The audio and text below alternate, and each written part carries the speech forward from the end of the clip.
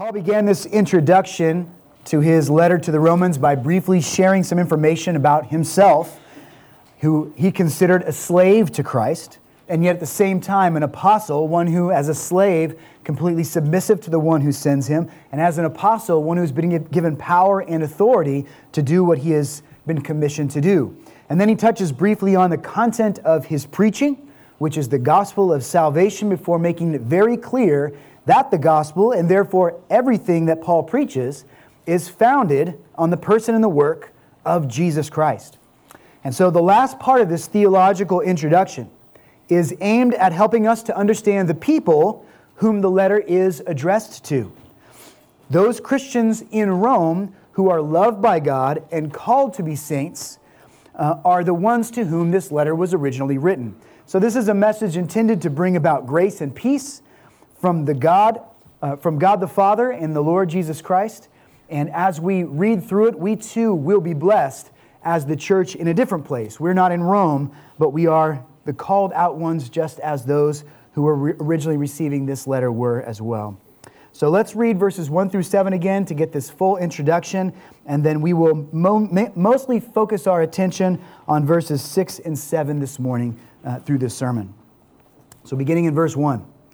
Paul, a servant of Christ Jesus, called to be an apostle, set apart for the gospel of God, which he promised beforehand through his prophets in the Holy Scriptures, concerning his Son, who was descended from David according to the flesh, and was declared to be the Son of God in power, according to the Spirit of holiness, by his resurrection from the dead. Jesus Christ our Lord, through whom we have received grace and apostleship, to bring about the obedience of faith for the sake of his name among all nations, including you who are called to belong to Jesus Christ.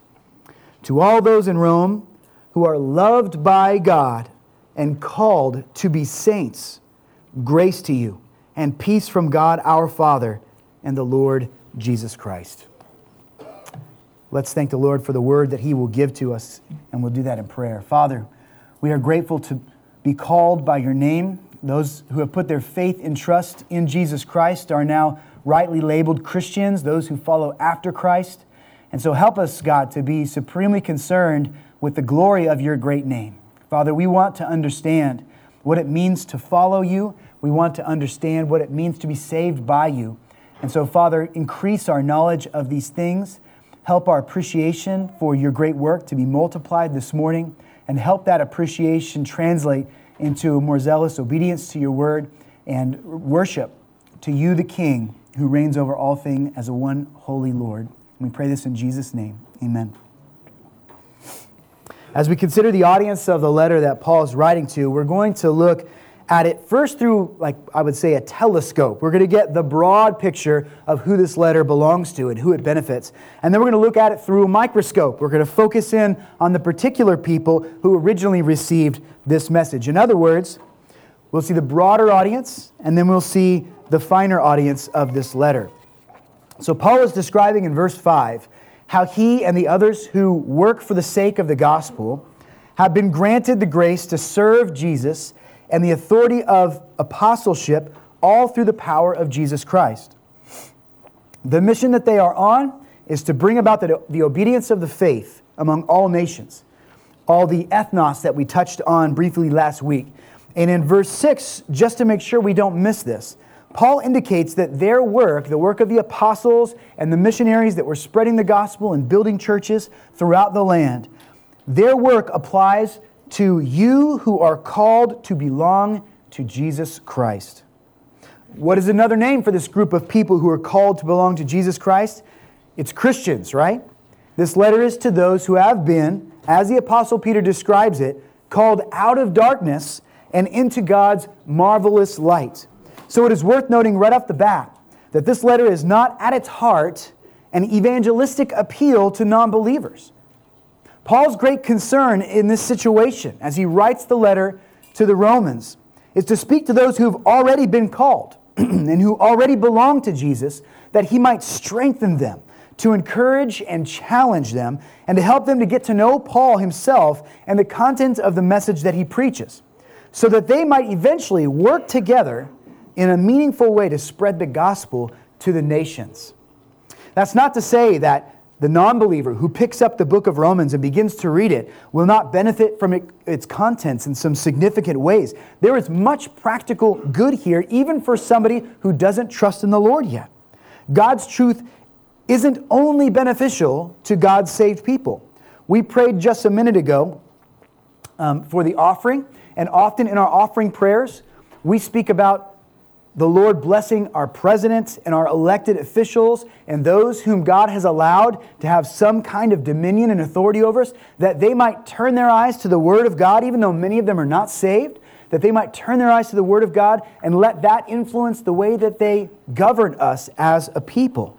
And so the Word of God can be a blessing to a certain degree, even to those who are not Christians. We've already noted that the book of Romans does such a good job of clearly describing the gospel that a great many people who are hostile to Jesus were then moved by reading the gospel of Romans in conjunction with the working of the Holy Spirit. They were moved to salvation. But especially as it pertains to our efforts to interpret this book, we will see that we'll see its contents most clearly when we understand that it was directed and written for those who were called by God to believe in Him. And I want to make an important distinction here, one that might seem obvious on the surface, but one that many people tend to struggle with. If this is written specifically to the called to Christ, then we must understand that not all are called to belong to Christ. The saving work that Jesus did, His perfect life, His substitutionary death, His miraculous resurrection, His glorious ascension, all work together to secure something important for Jesus. By giving His life, by suffering in the place of sinners, Jesus earned for Himself something very particular, a people for His own possession, a people that would be His, that He would shepherd from that day forward. And these people stand in distinction, apart from the rest of the world. So we get a glimpse of this in another letter that Paul wrote in Titus chapter 2, verses 13 through 14, where he says, "Waiting for our blessed hope, the appearing of the glory of our great God and Savior Jesus Christ, who gave Himself for us to redeem us from all lawlessness and to purify for Himself a people for His own possession, who are zealous for good works." So how does he describe Christians there? He describes them as a people that He is purifying for Himself as His own possession. These people will belong to Him. They will be His. So here Paul speaks of the church in reference to the fact that God had promised Jesus, God the Father had promised Jesus a people for Himself, a people who would act as a kind of blessing and reward to Jesus. This people is in a sense a gift from God the Father, intended to give honor to the name of Jesus Christ the Son. The prayer that Jesus lifts up on behalf of the church in John 17 says as much in Christ's own words. In John 17:6, He says, "I have manifested your name to the people whom you gave me out of the world." He's speaking to the God the Father here in prayer. "Yours they were, and you gave them to me, and they have kept your word." So Jesus there is speaking about the church whom He is asking God to give a blessing to. But you didn't come to belong to Jesus by accident if you are one of these people. The Scripture speaks very specifically about how this came to pass. Jesus called these people to Himself. Now, when we try to understand what Paul means by addressing the recipient of this letter as those who are the called, who belong to Christ, I think it's really useful to think of this idea of calling in two separate but very similar ways. First of all, there is an effectual call, and secondly, there is a universal call. They are similar, but they are different in their effect. And so let's look at the universal call first. Sometimes this is also referred to as the general call. And to understand this, think for a moment about how you might call someone else in everyday life. How do we use that term? If you're a parent, you might take time each night to call your kids down to come to dinner. Gather around the table. It's time to eat. You might call a person's number at the food pantry if you're working at our ministry to beckon them to come forward and get some groceries and take them home as a blessing. Or if you're a teacher at a school, you might call roll at school to try to see which students are present and which ones are absent. So those are different versions of calls. And then there are more serious calls.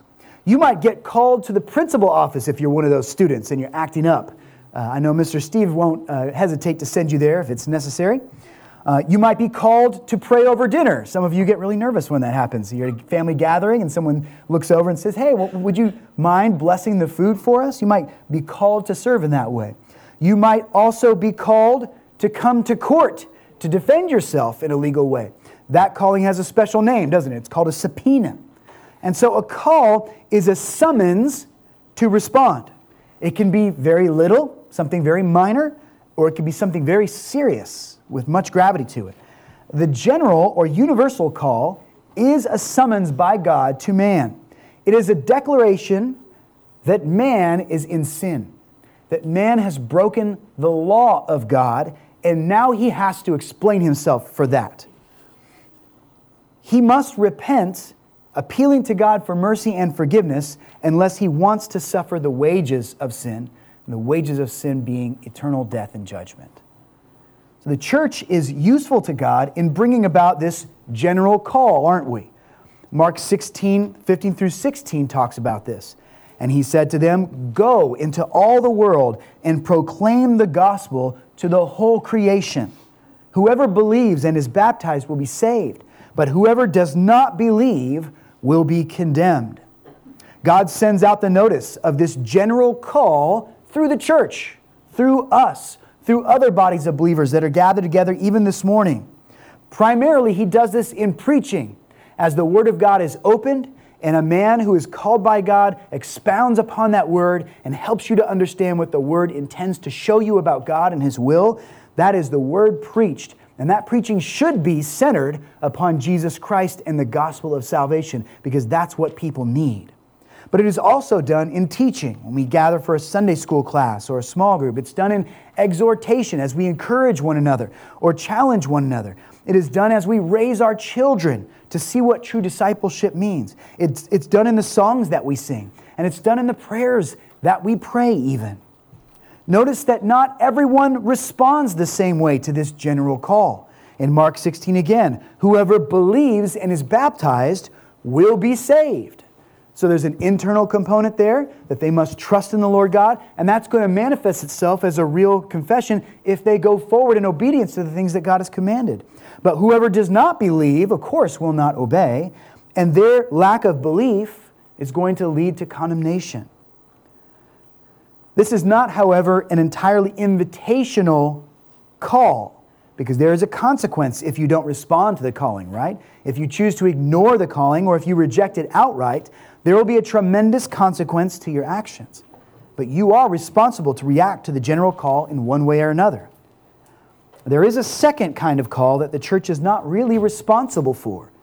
It is a different kind of call because it is not optional to the person who hears it. They don't have the choice of responding to it positively or negatively. If you hear this call, you will, without exception, respond to this call the way that God intends you to. And it is what we call the effectual call of Christ. Later on in the book of Romans, it'll take us months to get there. So I'm going to skip ahead a little bit without spoiling that future sermon, I hope. Romans 8, 29 through 30. Paul writes, for those whom he foreknew, he also predestined to become conformed to the image of his Son, in order that he might be the firstborn among many brothers. And those whom he predestined, he also what? Called. And those whom he called, he also justified. And those whom he justified, he also glorified. It doesn't say that he called and then justified most of those whom he called. It doesn't say that he called and then those who responded positively, he justified. He says, those whom he called, without exception, he justifies. To justify a person means that Jesus comes and he makes you right in a legal sense before the courts of heaven. Because through the blood of Jesus Christ, your sinful record has been expunged, has been paid for in full. And those whom he justified, he also glorified. He speaks about that in a sense in which it's almost already done, although we know that we wait to be glorified and brought into our final state, and that will happen at the day of our passing. Now, this can only be speaking of the effectual call, because it declares with certainty a series of events that God brings about in the life of those who are elect. This train of aorist active verbs cannot describe a general call because the general call can be rejected. In fact, it is throughout the world. Preachers are going to stand in the pulpit and preach a beautiful message of God's peace and reconciliation through Christ, and many will hear that very message and will walk out of the church doors just as lost as they were when they entered. Since this describes what God will no doubt accomplish, it can only be speaking of the effectual call, not the general call. Paul's letter to the Romans is addressed to all who are called in this effectual way. And in light of that way that Paul described his apostolic ministries in verse 5, where he says, "We have received grace and apostleship to bring about the obedience of faith for the sake of his name among all the nations." There are people who receive this effectual call, in other words, from every tribe, tongue, and nation. All kinds of people in the world will be called in this effectual way. And so the people that God chooses to be his own possession is an incredibly diverse group of people. 1 Corinthians 1 verses 26 through 29 says, "For consider your calling, brothers." And he speaks of this effectual calling. He's speaking again to Christians in that letter to Corinth. He says, "Not many of you were wise according to worldly standards. Not many of you were powerful. Not many were of noble birth. But God chose what is foolish in the world to shame the wise. God chose what is weak in the world to shame the strong.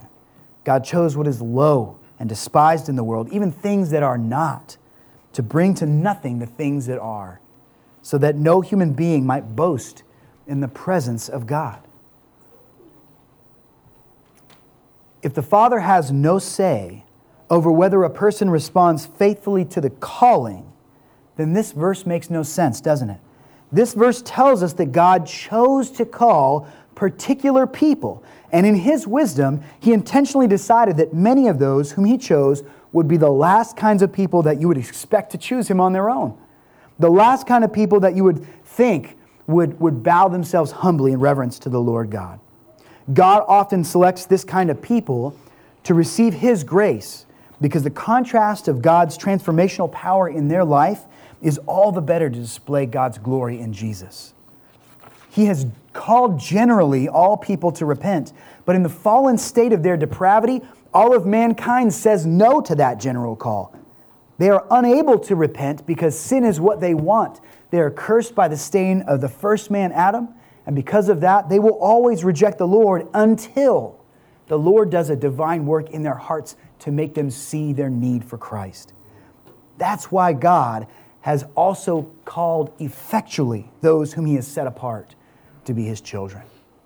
So God's selection is not based on a person's worthiness. It is not based on their merit. We are all unworthy. Salvation is not God looking down on a bunch of sinners and saying to himself, well, they're all rotten, but some are less rotten than others. So I'm just going to pick the ones that are the least vile, and I'm going to make them my people. That's not how it happens. God has effectually called people based on their ability, not on their ability or worth. Since the salvation works to give glory to God and to be a display of his might and his power, he has sometimes called people who are the opposite of that perception of holiness and goodness. Paul himself is a perfect example of this, isn't he? Before Paul was commissioned to serve the gospel and to go into the nations preaching this general call, he was a persecutor of the church. He was one who wanted to see the church brought down. He was throwing Christians into prison and even authorizing their stoning death. Paul hated the church of God. And so when Jesus comes along and takes a man who was bent against the church and bends his heart back to a yielding position to Christ and subjugates him to Jesus in the gospel, this is a glorious and mighty victory for the kingdom of heaven. And Paul himself counts himself as the chief of sinners, knowing that the grace that it took to save somebody who was as wretched as him was beyond measure. And so something that we can take away from this as we think about how God calls people, not based on their merit or their background or their ethnicity, but he calls people from all over the world, from various walks of life. He calls the foolish. He calls the proud. He calls the violent.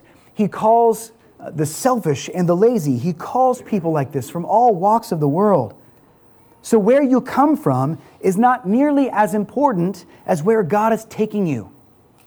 And what you were should in no way compete in your mind and your hearts for prominence as you think about your new identity as citizens in the heaven. That should be more important to you than what you used to be. God has made you into a creature that can now love what is good and holy, who can now see the law of God, and instead of trying to get out from underneath it, will embrace the law of God and love it because it is an expression of the character of the one who saved you. The people this letter is directed to were called with this ineffectual calling, and they were called to belong. Who do they belong to? They belong to Jesus Christ. Again in John, verses 27 through 30 of chapter 10, my sheep hear my voice, and I know them, and they follow me, and I give them eternal life. And they will never perish, and no one will snatch them out of my hand. My Father who has given them to me is greater than all, and no one is able to snatch them out of the Father's hand. I and the Father are one.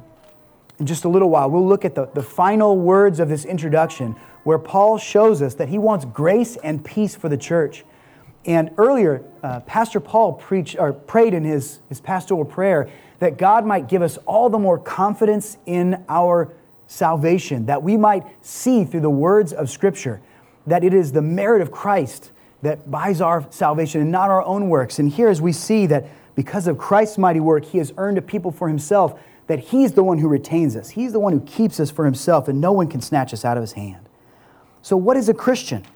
She is a called out one. He is someone who is living according to the natural rebellion of man for a time, this rebellion that he inherited from Adam.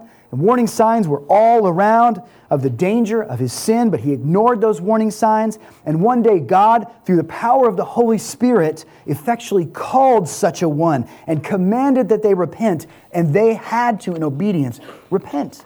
And their hearts were changed. No longer did they want to fight against God. Now they wanted this God as their Lord and their King. That is what a Christian is. Peter preaches a gospel sermon on the day of Pentecost, shortly after the ascension of Jesus. He's preaching this sermon mostly to lost Jews. And he says this in Acts chapter 2, verses 37 through 39 to his own people. He says, now when they heard this, they were cut to the heart. And they said to Peter and the rest of the apostles, brothers, what shall we do? And Peter said to them, repent and be baptized, every one of you, in the name of Jesus Christ for the forgiveness of your sins, and you'll receive the gift of the Holy Spirit. For the promise is for you and for your children and for all who are far off, everyone whom the Lord our God calls to Himself. Now, how will you know if you are called? Well, you will hear the gospel, and you will respond in the way that these men at Pentecost did. They were cut to the heart, and they asked, what shall we do? They can't just continue living in the direction that they lived before. These ones who were cut to the heart and truly wanted to turn from their sins are ones to whom the calling was effectual in their lives. There will be an internal change, a change of belief. This Jesus that they used to be skeptical from, many of them were calling for Him to be crucified a few days earlier. And yet now, because of the effectual call of God upon their lives, they're saying, what do we do to align our lives with this Jesus that you have just preached about and the gospel by which He is saving people? So there will be an internal change, but that will lead to an external transformation. God will then take that change of heart and He will put a desire in us to not be what we used to be, but to walk forward in obedience to Christ, to follow the laws of God with the grace that He supplies to us. Remember, the church is not capable itself of making the effectual call. That is the divine saving work of the Holy Spirit. So we cannot discriminate about who the general call goes out to. Our responsibility is to call generally to all, to preach the truth of Jesus Christ, and then to pray that the Lord God, by the power of His Spirit, would awaken dead sinners to new life. We preach the gospel to everyone. We pray diligently that some, as a response to God's irresistible love, working in ways that we cannot see, will embrace this good news. This first point about who this letter was written to is a general descriptor. It indicated that this is a letter that will benefit people of any persuasion who belong to Jesus Christ. And so in a sense, we as the church today are recipients of this letter, aren't we? We have great expectations that our time together in this book will indeed bless us and strengthen us. But the letter doesn't just have this telescope application. It also has a microscope application. It has an immediate target audience as well, who isn't us. And so after the first general address, the next two verses, or the next two descriptors rather, in verse 7, expand upon this first descriptor of who is receiving the letter, addressing the particular people who first read these words from Paul. And so we're going to see two aspects of what define these Roman Christians in particular. It is to all those in Rome, verse 7, who are loved by God. Who are loved by God. Now first, I'm eager to talk about the love, but let's not just glaze over the destination of the letter. This is written geographically, distinctively, to the church in Rome. Rome was a very important city in that day, for Rome was at that time still the capital of the greater empire of Rome that controlled vast amounts of territory surrounding the Mediterranean Sea. So everything that you see there on that map in color, that was under Roman rule. And the epicenter of that Roman rule was the city of Rome. So a place of great influence, a place that set the tone for many cultures. And so the church that was in Rome was in a place that was very strategic. The church in Rome may very well have not been one single body of believers. It could have been several bodies of believers that met in different houses throughout the city of Rome. Later in the 16th chapter, in verses 5, 10, 11, 14, and 15, Paul includes a list of names of those whom he sends greetings to. And he specifically points out 5 households that may well have been households where the church was gathering at in different points in the cities. And so within this city, the letter is specifically pointed at all those who dwell in Rome who are loved by God. Church, let us not forget that God's decision to save sinners from the very earliest revelation of this plan in the 3rd chapter of Genesis is unmistakably an act of love. To those who are part of God's church, there is no more important blessing that you have received. There is no more startling turn of fortune. There is no greater generosity to be appreciated than the fact that we are loved by Almighty God Himself. And when God calls people to be His, this calling is not like a military draft. It's not cold and pragmatic. It's not a matter of drawing numbers out of a hat. It is not businesslike and matter of fact. It is in no way an act of simple necessity. It is a voluntary decision on behalf of God to do what is best for a people who do not deserve the best, but instead, because of their sin, deserve far worse. It is a calling of generous love. Romans 8:31 says, "What then shall we say to these things? If God is for us, who can be against us?" To be loved by God is to experience His blessing, His favor. And God's favor for us must produce a boldness and a resilience that renders all of life's challenges to be small in comparison to the greatness of being loved by the God of all glory. And that is why in the 5th chapter of the letter to the Romans, Paul writes this regarding any suffering the church might enter into. He says in verses 3 through 5, "Not only that, but we rejoice in our sufferings, knowing that suffering produces endurance, and endurance produces character, and character produces hope, and hope does not put us to shame, because God's love has been poured into our hearts through the Holy Spirit who has been given to us." Christian, you are infinitely stronger because you are loved by God. Do you understand that gift that He has given to you? God's affection for you means that there is unlimited power that counts you as precious and worth caring for. Anything you have to come up against in this life is something that you can endure or even grow from if you know that God, who is in control of all things, directs all things, and wants what is best for you, His child. If you missed our evening or afternoon service last week, we were speaking about the early church fathers and then moved up into the modern day about how church has changed over the ages in some regards, or how we have adapted. Polycarp was one of the early church fathers that was mentioned in that DVD series. And he was an early church father who was given the great blessing and joy of being discipled by the Apostle John himself. John lived to be very old in age, probably 80 or 90 years old. I can't remember exactly what it was, but Polycarp lived to be about 80 as well.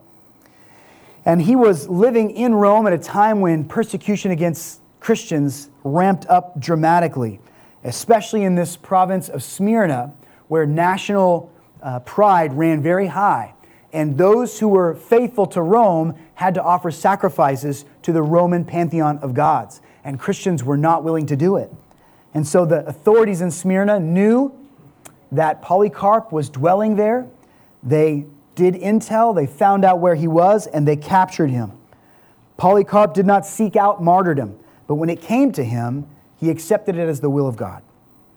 He was brought before the magistrates of the city, and those who were in charge declared to Polycarp that if he did not sacrifice, make an offering to these Roman gods, that he would face execution by burning as an act of treason, a consequence of treason. Looking up at the magistrate, Polycarp is recorded as saying this: 66 years have I served him, and he has never done me injury. How then can I blaspheme my king and Savior? And he was put to death willingly at that point, burned at the stake for the name of Jesus Christ. God has never done him injury is a humble way of saying that God has loved Polycarp. And having experienced this mighty love, turning away from Jesus was considered by Polycarp an impossibility. It's not even an option. Rather than recant or worship the gods of men, Polycarp faced his flames with bravery and faith at the end. Turn with me for a moment to Ephesians chapter 3, if you will. Ephesians is another letter written by the pen of the Apostle Paul. And I want to read just a section here of what he wrote to those believers in the city of Ephesus, beginning in verse 16. It says that according to the riches of his glory, he, Jesus, may grant you to be strengthened with power through his Spirit in your inner being, so that Christ may dwell in your hearts through faith, that you, being rooted and grounded in love, may have strength to comprehend with all the saints what is the breadth and the length and height and depth, and to know the love of Christ that surpasses knowledge, that you may be filled with all the fullness of God. Christians are to be rooted and grounded in the love that God has for his people. In other words, it brings stability to us to know, church, that we are loved by God. For the reality of God's love for us is so great that it puts every other thing into its right perspective. And I don't say that to mean that suffering for the Christian is nothing.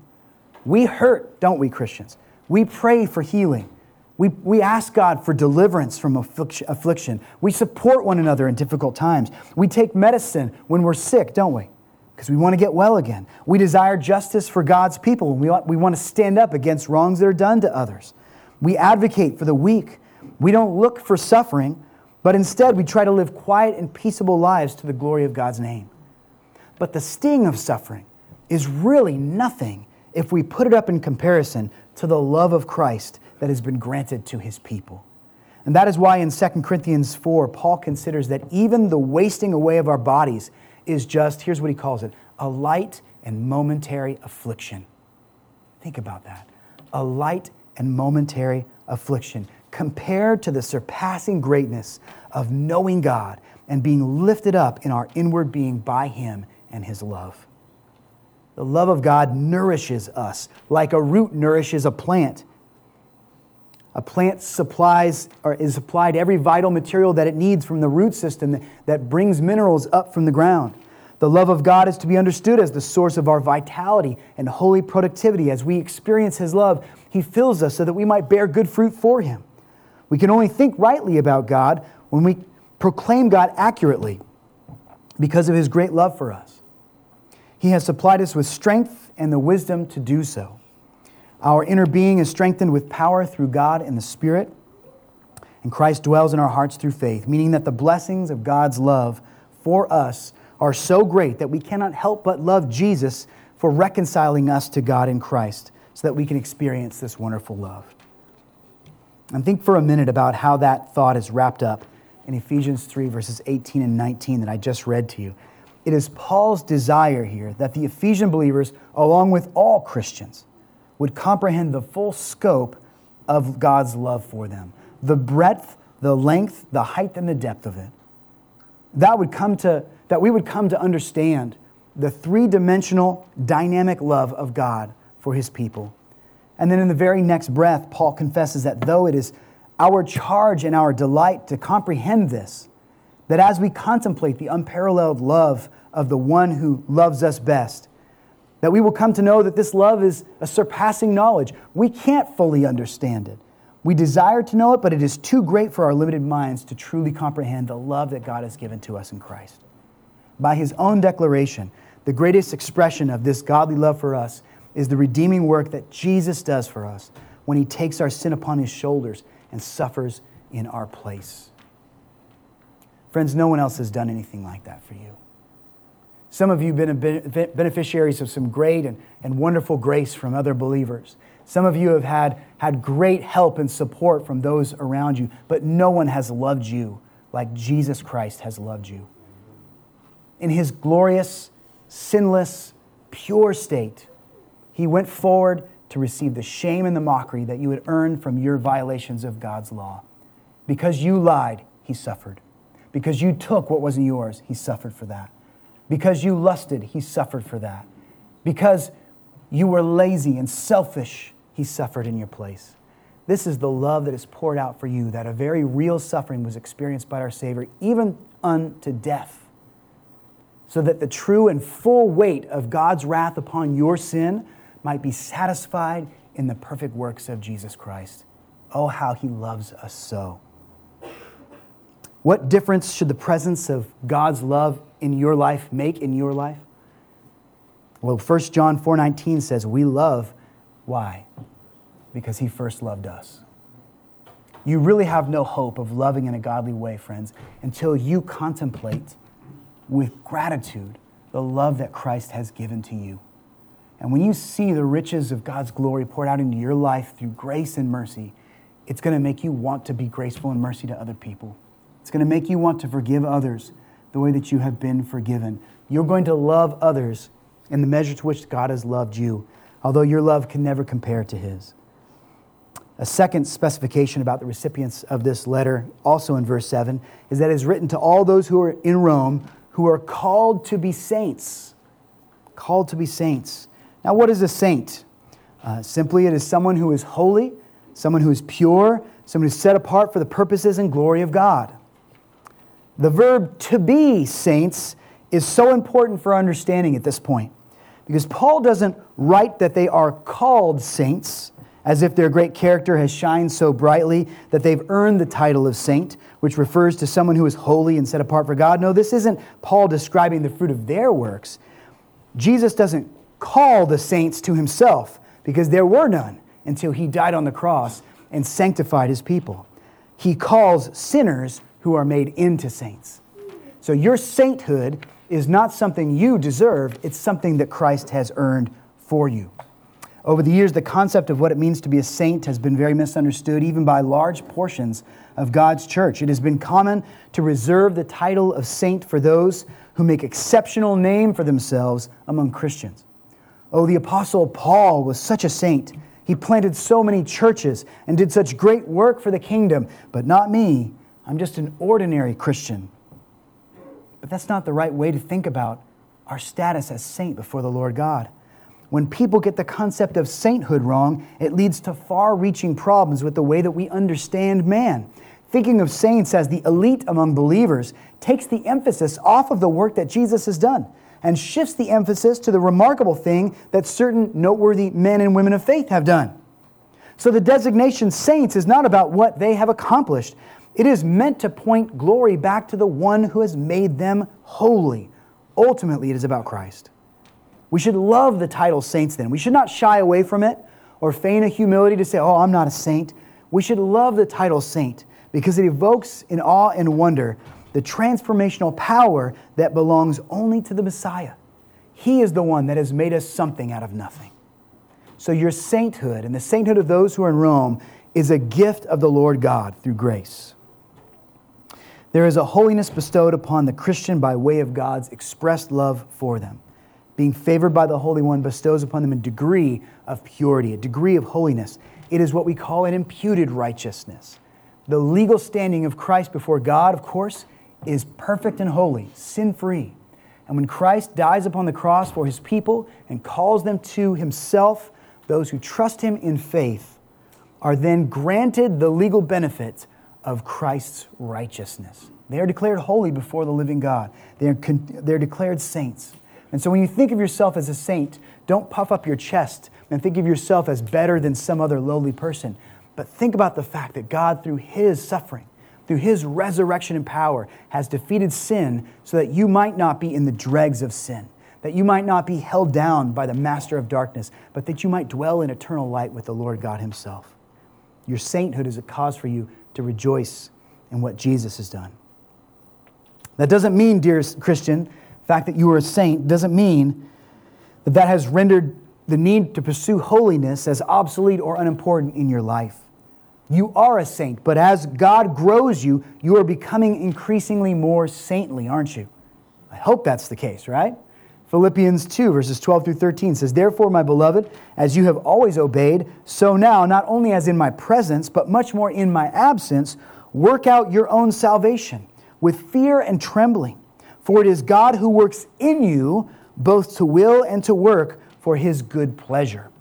Many people who just read verse 12 there have found themselves in great fright.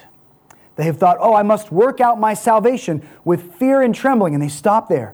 And they think that that means somehow that they have got to work their way into the good graces of God or show God through their actions that they deserve what he has done for them.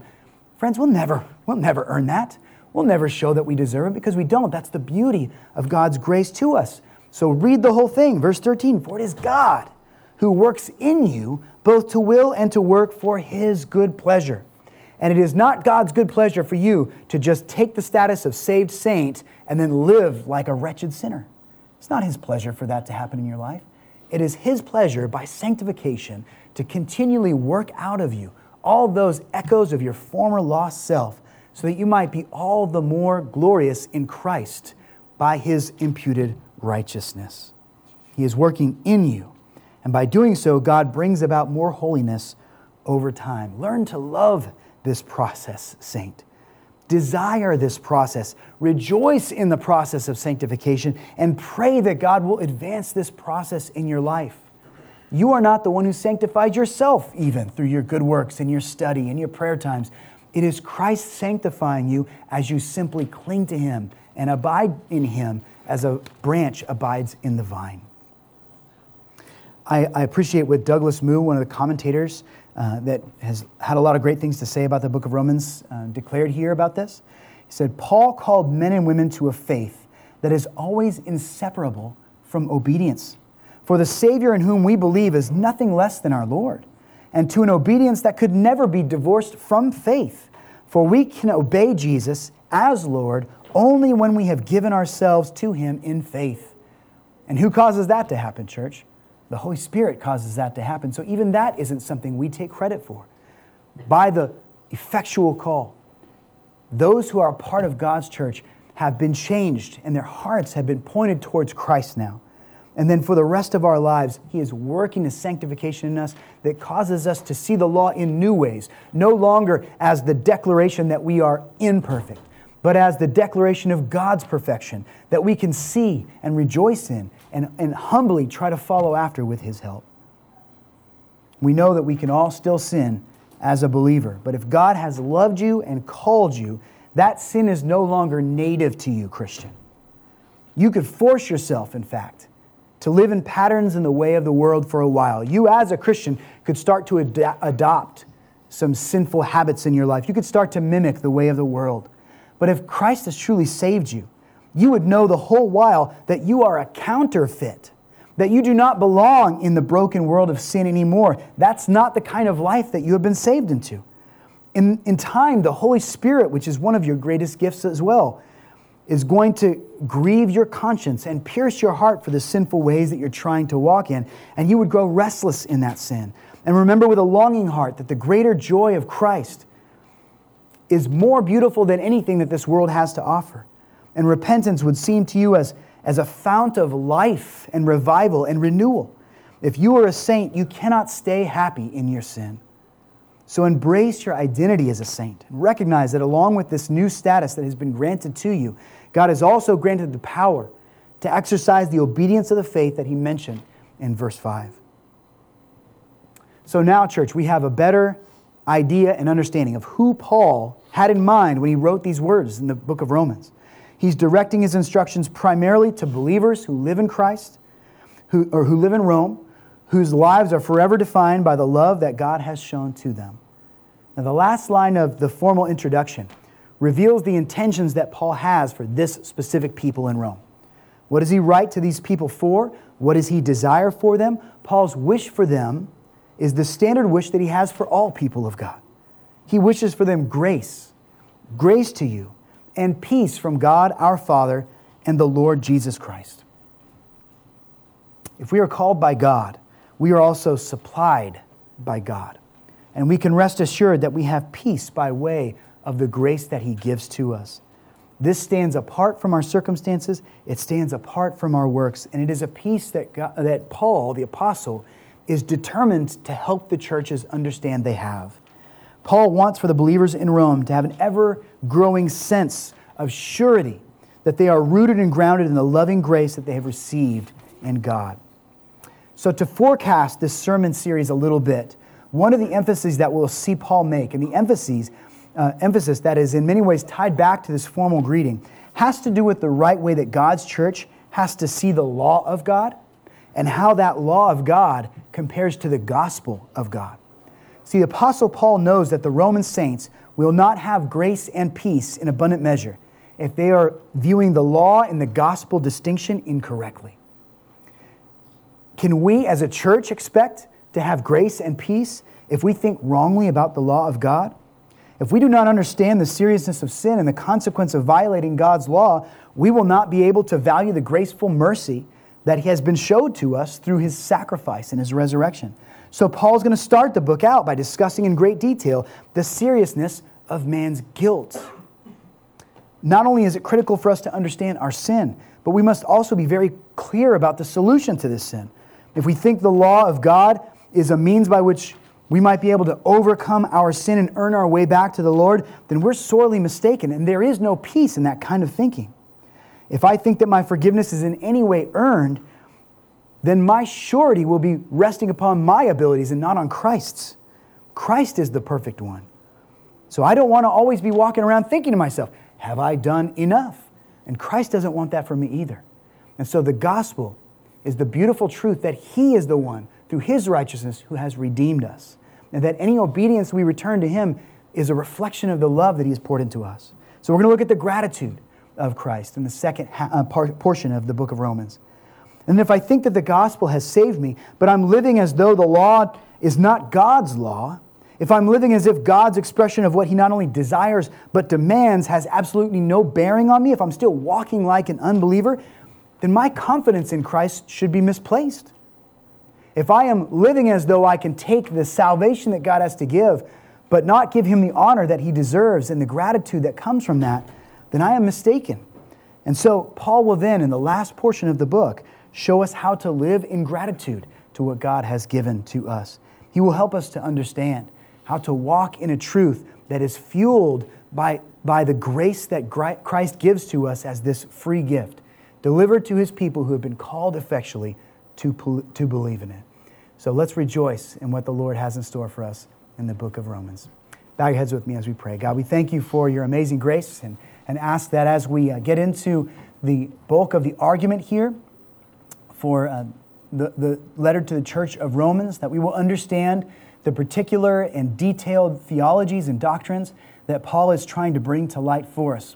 Help us to have minds that are willing to meditate on these things and to hear them several times so that they might sink into our hearts and minds.